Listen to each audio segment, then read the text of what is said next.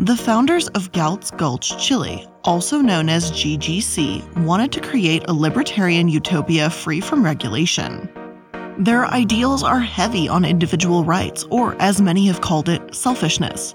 But what happens when one founder takes selfishness too far, neglecting and harming all others? The lead developer of this project, Kenneth Dale Johnson, has been accused of running a Ponzi scheme by his fellow founders. After cutting his partners and investors out of the deal, Johnson illegally sold Chilean land to investors. It brought in over $10 million, while Johnson himself invested nothing.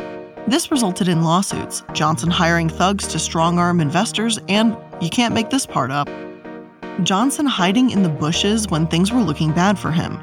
Years later, this case isn't fully resolved, but one of the founders, Coben, has proven how dangerous he can be after opening fire and driving into a crowd of Chilean protesters. Hello everyone, and welcome to a new Prism of the Past. Before we get into today's episode, I want to start by making a massive disclaimer here. Much of the gritty detail of this case comes from those who were directly involved, as opposed to news sources. GGC Recovery, a website set up by those that were scammed, a blog by libertarian author who has followed the case closely, translated court documents. All of these things were used to piece together this complicated, tangled web. This situation is so murky that I want to make it clear that many of the accusations in this episode are alleged. With that being said, let's take a look at what Galt's Gultch was and why it failed so spectacularly. Unlike you, I don't believe in abandoning the fight. When's the first time you saw me? I remember that well. You were standing on the Taggart passenger platform. If your shawl had slipped any further down, you'd have been standing there naked. I want you here. But you could choose. First, let's talk about where the term and philosophy of Galt's Gultch and where it comes from. In the best-selling 1957 novel Atlas Shrugged by Ayn Rand, the character John Galt leads industrialists and inventors to the western wilds to form a completely transaction-based community. This revolt brings down the world economy, promoting the idea of self-reliance, freedom from tyranny, and individualism. The core of Rand's philosophies, as illustrated in her works like The Virtue of Selfishness, is that selfishness is good and altruism is harmful. Whether or not you agree with this mindset, there's no doubt that it's been widely influential for decades. Modern celebrities, politicians, and even companies like Sears have adopted her philosophies and stood by them. Although anthropologists have studied humans forming communities and looking out for one another for ages, Rand has argued that this is a learned behavior, not a natural one. According to a 2010 post from Atlas Society named after Atlas Shrugged, objectivism states that there is no greater moral goal than achieving one's happiness. These ideals are well known among libertarians today. While libertarianism and objectivism aren't the same thing, Rand herself preferred the label radical for capitalism than libertarian. There is some overlap. For now, all that matters is that many of the people in this episode support the idea of a focus on personal happiness and freedom from regulation. So where does that feed into a real-world Galt's Gultch? Well, a group of libertarians decided they wanted to build this unregulated and capitalistic society for themselves. Members of this group like Ken Johnson, Jeff Berwick, John Coben, and John's associate, German Ezeguiar. Jeff Berwick reached audiences through his newsletter and video podcast The Dollar Vigilante, while Coben hosted Red Hot Chili, a radio program. On it, he extols the country's low taxes, rigid anti-abortion laws, and traditional gender roles, according to Mother Jones. Coben also ran for Congress in South Carolina in 2006 for the Libertarian Party, but was arrested for domestic violence just days before the vote. The charges against him were later dropped. All four of them believed that Chile would be part of the perfect location for a real-world Galt's Gultch, and created a business plan on September 8, 2012 to create exactly that. As outlined in the plan, they didn't want to fight the system any longer and intended to acquire multiple properties with a total of almost 20 square miles. In the central property, they wanted a concrete house with a small orchard that had oranges, lemons, avocados, and almonds, as well as a natural spring. Land for farming and mining coal was also part of their plan to become self-sustainable. According to libertarian writer Terence McGillespie, who had posted extensively on the topic of GGC, Coben and his associate had already tried to purchase land known as the Freedom Orchard, but they weren't able to raise money for it. They were able to find a tract of land known as El Peñón nearby and decided to split the shares of the holding company accordingly. The details of it don't particularly matter, but what you need to know is that Coben and his assistant were going to receive 30% of the shares of the holding company, while Berwick and Johnson split the remaining 70%. Also in late 2012, GGC did raise money from their very first core round of investors, who they refer to as the Founding Fathers. In early advertising documents to the specific group, they outlined their plans for GGC, praised the men behind it, and offered up these shares for $500,000 each. They came with the promise of a 2% lifetime share of all annual income from the sale of electricity, water, organic food, and fish at Galt's Gultch, with projections landing at around $60,000 per year. However, even in the early stages, Johnson seemed to push Coben out of the deal by registering the land to Inmobiliaria Galt's Gultch SA, or IGG, a Chilean entity that he and Berwick controlled. One timeline of events states that this happened before the ink had even dried on the GGC papers, about a month after the sale. If this wasn't bad enough, the land wasn't even viable in the first place. What's important to understand is that in Chile, purchasing surface land and water rights are two entirely separate processes. Johnson had surface-only water rights, but that gave him very little water, definitely not enough to sustain an entire community. The few wells that they did have, he didn't register in time, and the land they intended to develop could only be divided into 12 parcels, a far cry from the 3,000 that Johnson had promised. Basically, the entire process was a comedy of errors from the beginning. Johnson's claimed that Coben and his assistant misrepresented the land, even attempting to sue Coben over this in March 2013 and spending over $100,000 of investor funds on legal fees. GGC Recovery argues that Johnson didn't perform his required due diligence before purchasing the land, and 3 law firms told him as much. Either way, Ken Johnson was in a bind. He even tried asking neighbors if they would commit their own properties to the development, promising they would retain ownership and receive a cut of the profits, all while looking for another piece of land. In April 2013, Johnson finally met someone who could supposedly get him out of this dire situation: seller Guillermo Ramirez. According to Coben, his partner German had just agreed to buy a piece of land called Lepe for $3 million. Lepe had a 100-hectare neglected lemon orchard and a mostly dead avocado orchard. 12 buildings on the site were in need of renovation. Some were teardowns. Yet before he could seal the deal, Johnson swooped in and bought the land from Ramirez at more than double the cost, at $6.85 million. Mick Giuseppe claims that not only were locals shocked by how much someone paid for the property, but allegations about a kickback scheme between Ramirez and Johnson floated around. Yet, Johnson still didn't learn his lesson from El Peñón and, for the second time, neglected to conduct water testing. Though GGC Recovery states that Johnson did contract an engineering firm, he also closed on the sale before actually receiving their report. Johnson and Coben were at odds by this point, but even Berwick was getting a little worried. Berwick and Johnson controlled the holding company IGG, but they also had ownership of the Dollar Vigilante together, and were involved in a questionable Paraguayan passport program at the time. If things fell through, this could ruin his reputation. Whether it was because he was in too deep, made the mistake of trusting Johnson, or something else entirely, Berwick stood behind the GGC project and began promoting the land. Berwick made an announcement to the Dollar Vigilante in May 2013 that the real Galt's Gulch had been created. In it, he detailed his own journey, how he wanted to escape the Canadian Revenue Agency, the IRS of Canada, in 2003, and eventually became what he called a perpetual tourist taxpayer. Chile, he said, is Galt's Gulch, exactly as he imagined it in Atlas Shrugged, and his team had developed several parcels of land.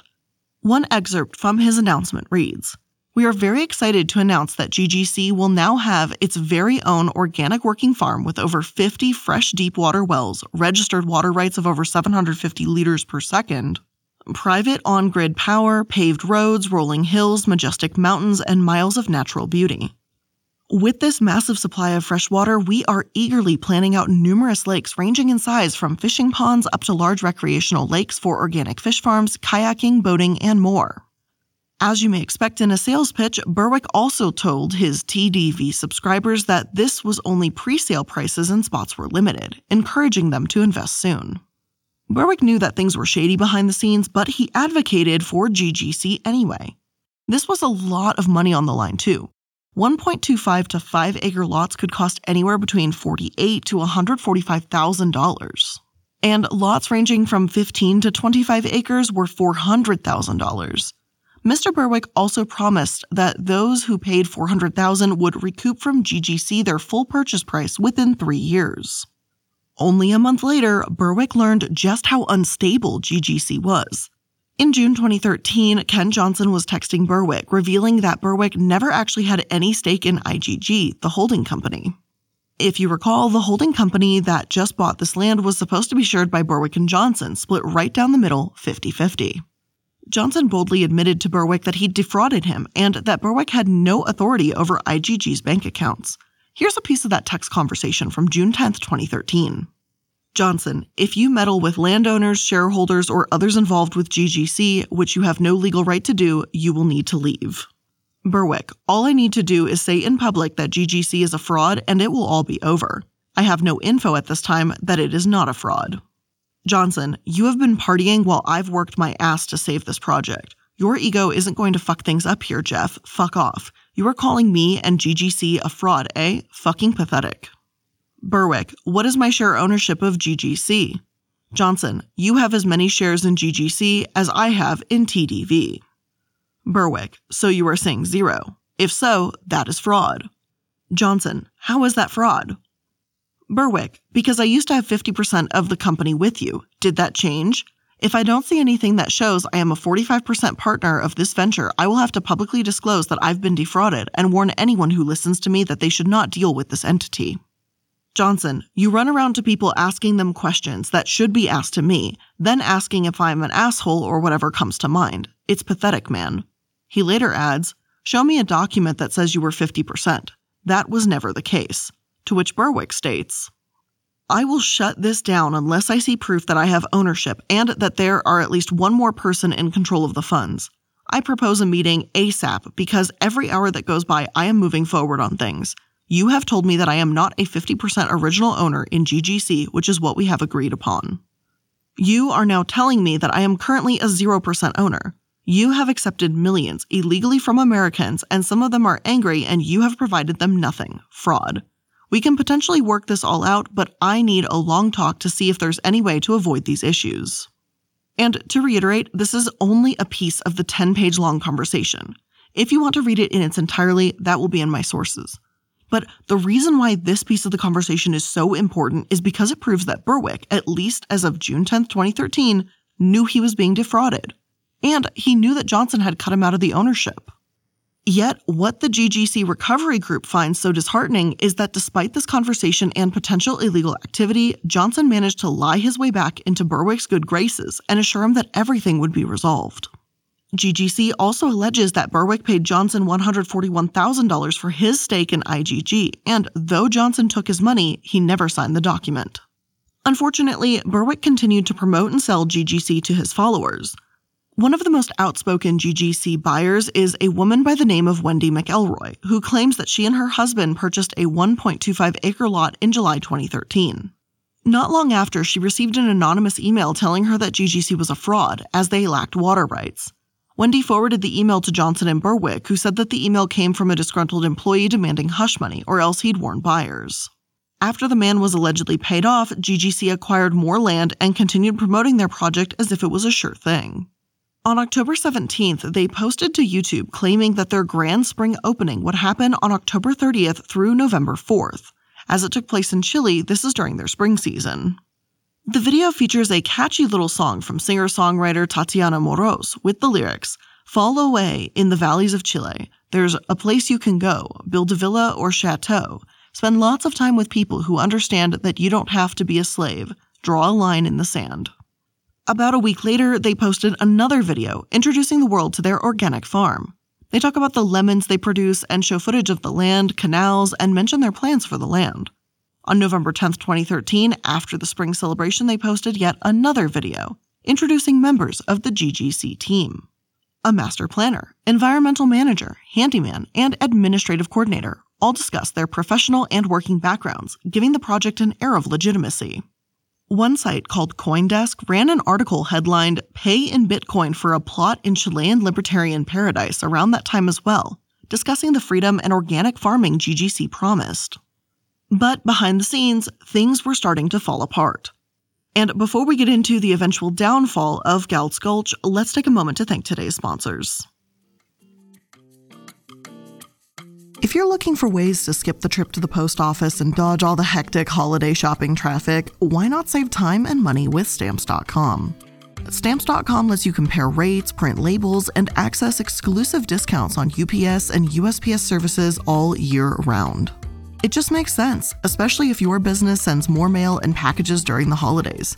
I know Knox Investa, the candle company, most certainly has been, and we've been using Stamps to ship our packages to you. Whether you're selling online or running an office or a side hustle, Stamps.com can save you so much time, money, and stress during the holidays. So, save time and money this holiday season with Stamps.com. Sign up and use promo code PRISM for a special offer that includes a 4-week trial, free postage, and a digital scale. No long-term commitments or contracts. Just go to Stamps.com, click the microphone at the top of the page, and enter code PRISM. Again, go to Stamps.com and use promo code PRISM for a 4-week trial, free postage, and a digital scale. This episode is also sponsored by Felix Gray. 5 years ago, Felix Gray realized that they needed to be the company that was going to create eyewear that would improve our relationship with our screen time. Since that time, Felix Gray has been on a mission to create a better relationship between us and technology. Felix Gray lenses filter 15% of the most important blue light. So whether you're heading back to the office, back to school, or back to whatever, you can count on Felix Gray.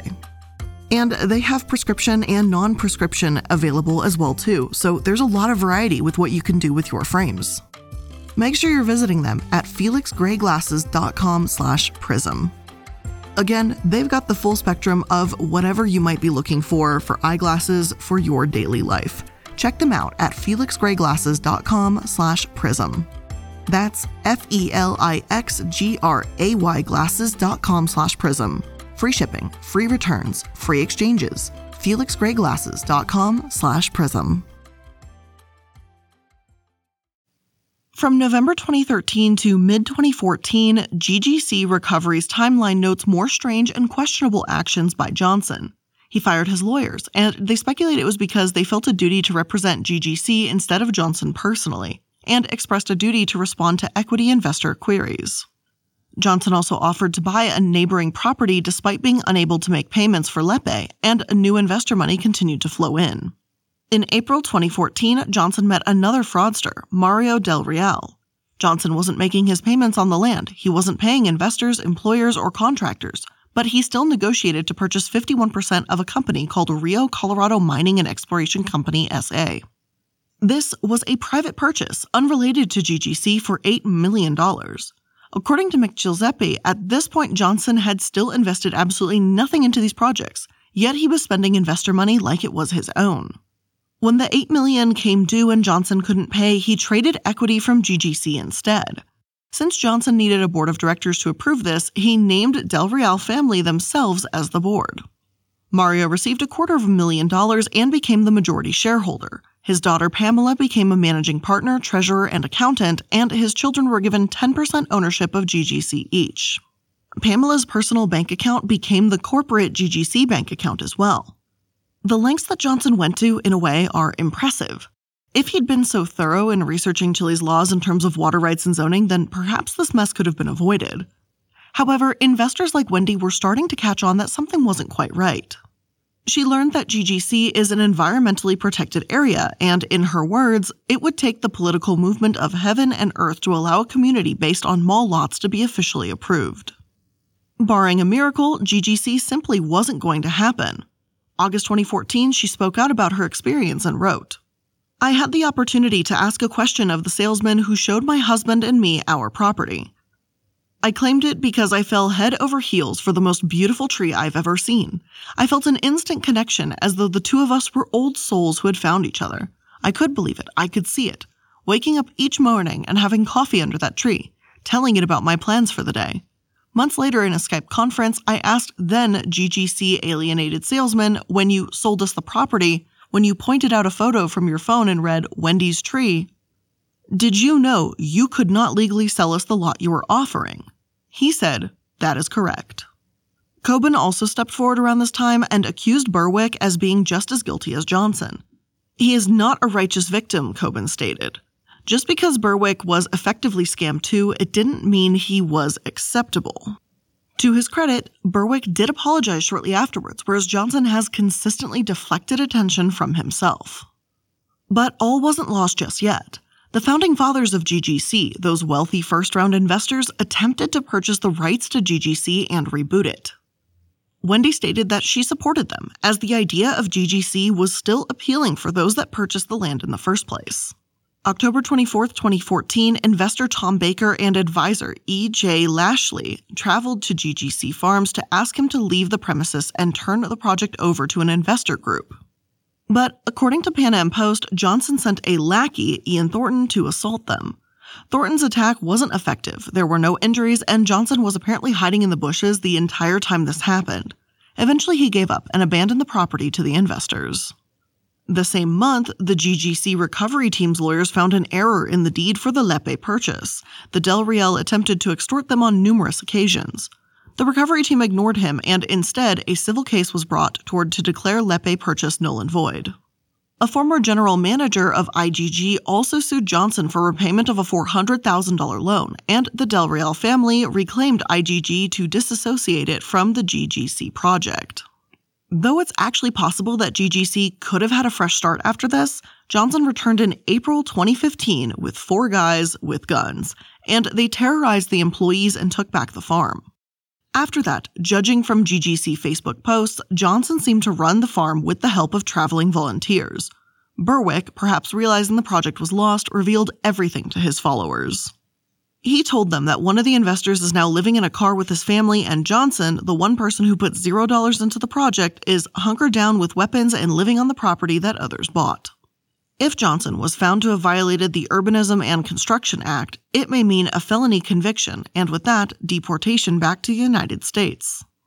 Ken Johnson, Mario Del Real, his daughter Pamela, and Guillermo Ramirez were all charged with different crimes in regards to the entire GGC team.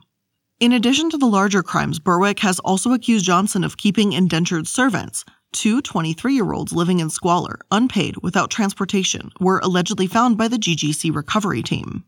Johnson also allegedly dug illegal wells, cut down environmentally protected trees, gambled with GGC money, and fed salmon to his dog, while letting puppies abandoned on the farm starve to death and leaving employees unpaid. This, according to Berwick, is only a small list of what Johnson has done. Chileans have been harmed too, not just investors. Wendy claims that the GGC owes hundreds and hundreds of thousands of dollars to hardware stores and service providers in the nearest town. According to Johnson, everyone else was the liar, and there's only 2 or 3 invoices that have not been paid. Johnson alleges that Berwick has a drinking problem and knew all along that they weren't 50-50 partners. It's been a long, repetitive history of Jeff Berwick making a lot of threats against me and being very defamatory towards me, he told Vice. In May 2016, the courts in Chile saw the situation very differently and awarded one investor a refund plus penalties and legal fees, totaling over $1 million. Berwick claims he isn't associated with the GGC recovery program, distancing himself from the failed project. In 2015, he turned his attention towards an Anarchapulco festival, a celebration of cryptocurrency, alternative wealth, and post-government politics. He advocated for like-minded people to move to Acapulco, Mexico, and create another stateless community, though the violence in the area has pushed many to leave. Although Gultch hasn't updated their information since mid-2020, it doesn't seem like this case is moving much further, or that it's likely to move at all. Critics have said that GGC sounds exactly like the type of plan you'd expect from the author of Virtue of Selfishness. Another states that while you might expect libertarians to take personal responsibility, no one in this project seemed willing to do so. It was all pointing fingers at one another from investors to developers alike. All in all, over $10 million were taken away from 73 families. As for the founders, the last and most horrifying update is actually from Coben. He seemed like the least involved within the project, or at least its mishaps. Coben is one of the worst of the bunch. Back in November 2019, he drove through a crowd in Chile protesting income equality and the high cost of living. He also open-fired into a crowd in the town of Renaca, seriously injuring at least one person. When arrested, Coben had the nerve to say, quote, "I did not do anything wrong. It was a very dangerous, very scary time for me. Thankfully, I had my gun to be able to defend myself," end quote.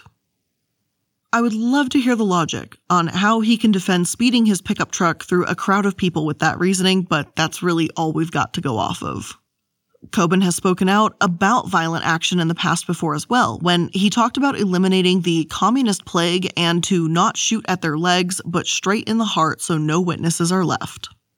As for that day in Ranaka, about 2,000 people were protesting on a main road, asking drivers to dance with them in solidarity. Coben, who was on his way to a gun range, refused and attempted to speed through the crowd instead.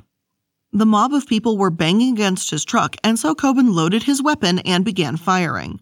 Though Coben says he was in fear of his life, the Washington Post reports that videos of the incident show a largely isolated vehicle, and that when a barefoot protester threw an object towards Coben, he responded with more shots in the direction of the demonstrators, hitting one man in the thigh.